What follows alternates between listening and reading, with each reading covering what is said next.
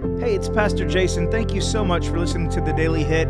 You can get this and much more at jasonjohncowart.com. And if you're getting something from this content, be sure to share it with your friends. All right, let's jump into today's verse.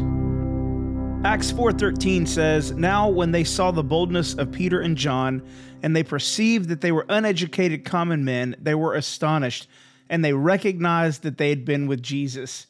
Now, this is an incredible passage of Scripture, and if you get a chance today, please go and read all of Acts chapter 4. It's really awesome because while I know Peter and John didn't want to bring a bunch of attention to themselves, it is such a strong flex by Peter, by how he responds, because the people that we're talking about who realized who they were, they're these unschooled, ordinary men.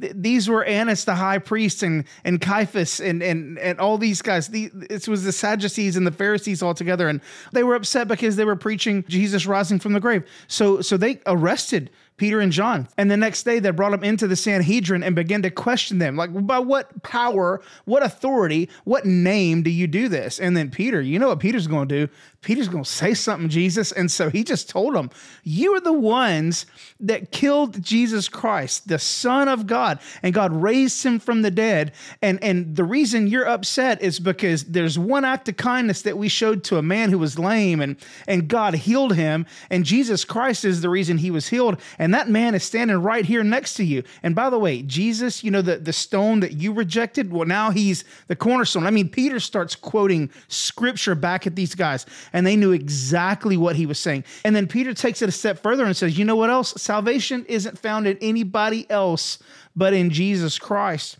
And that's when we get this powerful verse. I love, if you keep reading, they really couldn't respond because they had a guy that was lame, you know, a week before, and now all of a sudden he was walking, and people saw that. People knew what was going on. So if the Sanhedrin went against it, then the people would riot, but they didn't know what to do. So you know what they told him? Hey, you know what? Just don't preach anymore in the name of Jesus.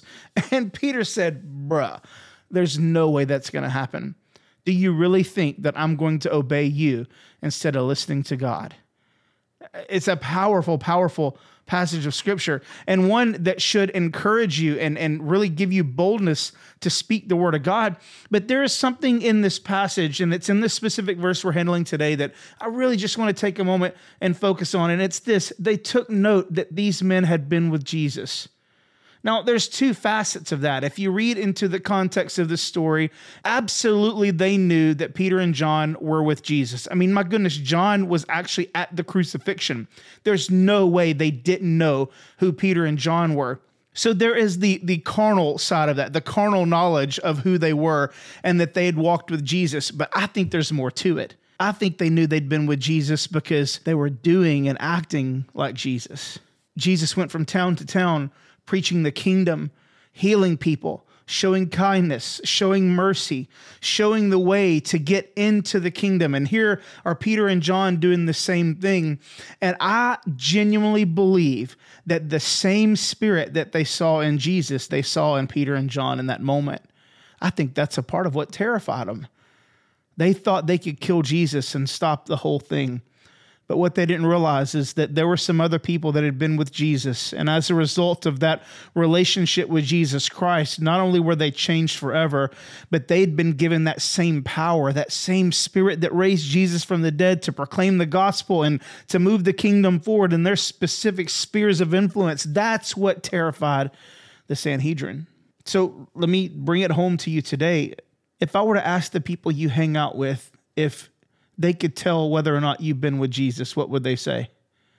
You know, sadly, we live in a culture where your faith isn't something really that you wear out in public. It's, for so many people, a private issue and not something you talk about. I mean, you know, when you go to your job, you typically don't want to talk about people's wives, people's money, and people's religion, and we might even add people's politics. I mean, these are like the four things that are off limits when it comes to a work context. But could people tell that you've been with Jesus? Could people walk up to you and be like, man, that guy, he must have prayed this morning. Or my goodness, he really knows the word. Or my goodness, he really seems to be filled with something like I can't describe it.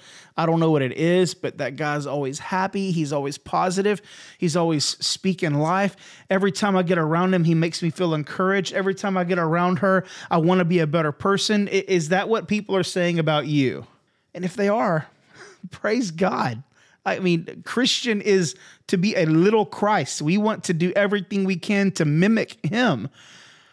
But if they can't say that, then maybe spending some time trying to figure that out is a really good idea. Why can't people tell that you've been with Jesus? Here's one clue. And look, I'm not trying to be mean to you today. I want to give you the truth here. I want to give it to you with some grace, but I do want to give you the truth. It's hard to convince people that you've been with Jesus if you haven't.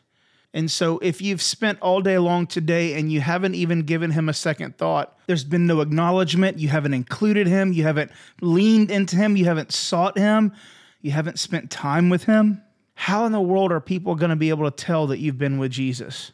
Reading the Bible and praying and all that stuff, it's not just stuff that we're supposed to do because, we're Christians and it's like expected of us.